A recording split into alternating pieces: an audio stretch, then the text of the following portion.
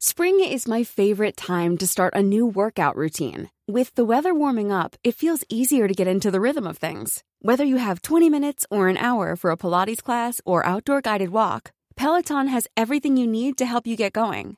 Get a head start on summer with Peloton at onepeloton.com. Bangus hatchery hub to rise in Pangasinan. Lingayen, Bangus farmers in Pangasinan may not have to import milkfish fry again with the construction of a P239 million Bangus breeding and hatchery facility at Bolinao town in Pangasinan. When completed, the facility will be capable of producing 100 million Bangus fry and more than 48 million Bangus larvae every year, Pangasinan Governor Ramon Gaico III said on Monday, November 13. The fry requirement of nursery operators in Pangasinan is 53.4 million annually, based on a 2021 study conducted by the University of the Philippines Los Baños College of Economics and Management. At least with our own breeding and hatchery facility, Bangus fry will now be locally sourced, Gaico said. The Southeast Asian Fisheries Development Center, an international research institution in Iloilo province, reported in 2022 that the country has been highly reliant on milkfish fry imports.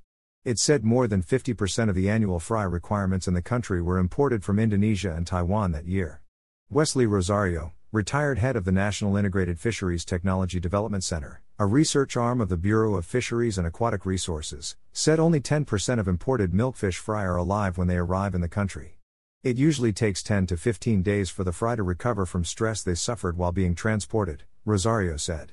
He said that the fry are first reared in transition ponds for 60 days until they become 3 to 4 inch long fingerlings.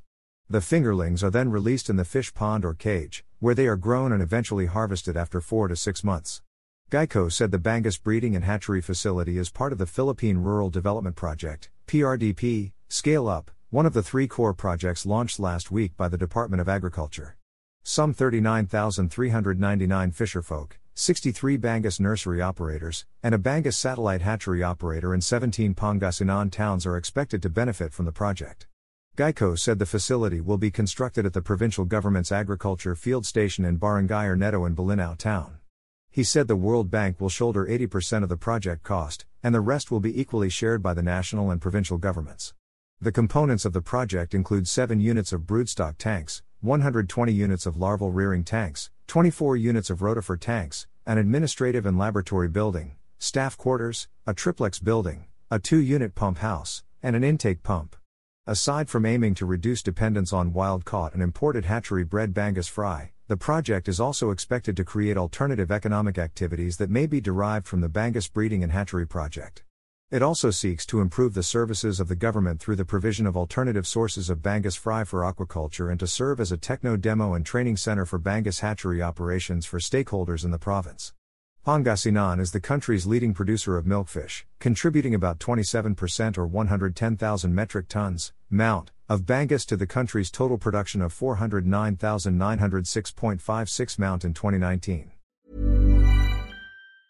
Hey, it's Danny Pellegrino from Everything Iconic. Ready to upgrade your style game without blowing your budget? Check out Quince. They've got all the good stuff, shirts and polos, activewear, and fine leather goods, all at 50 to 80% less than other high-end brands. And the best part? They're all about safe, ethical, and responsible manufacturing. Get that luxury vibe without the luxury price tag.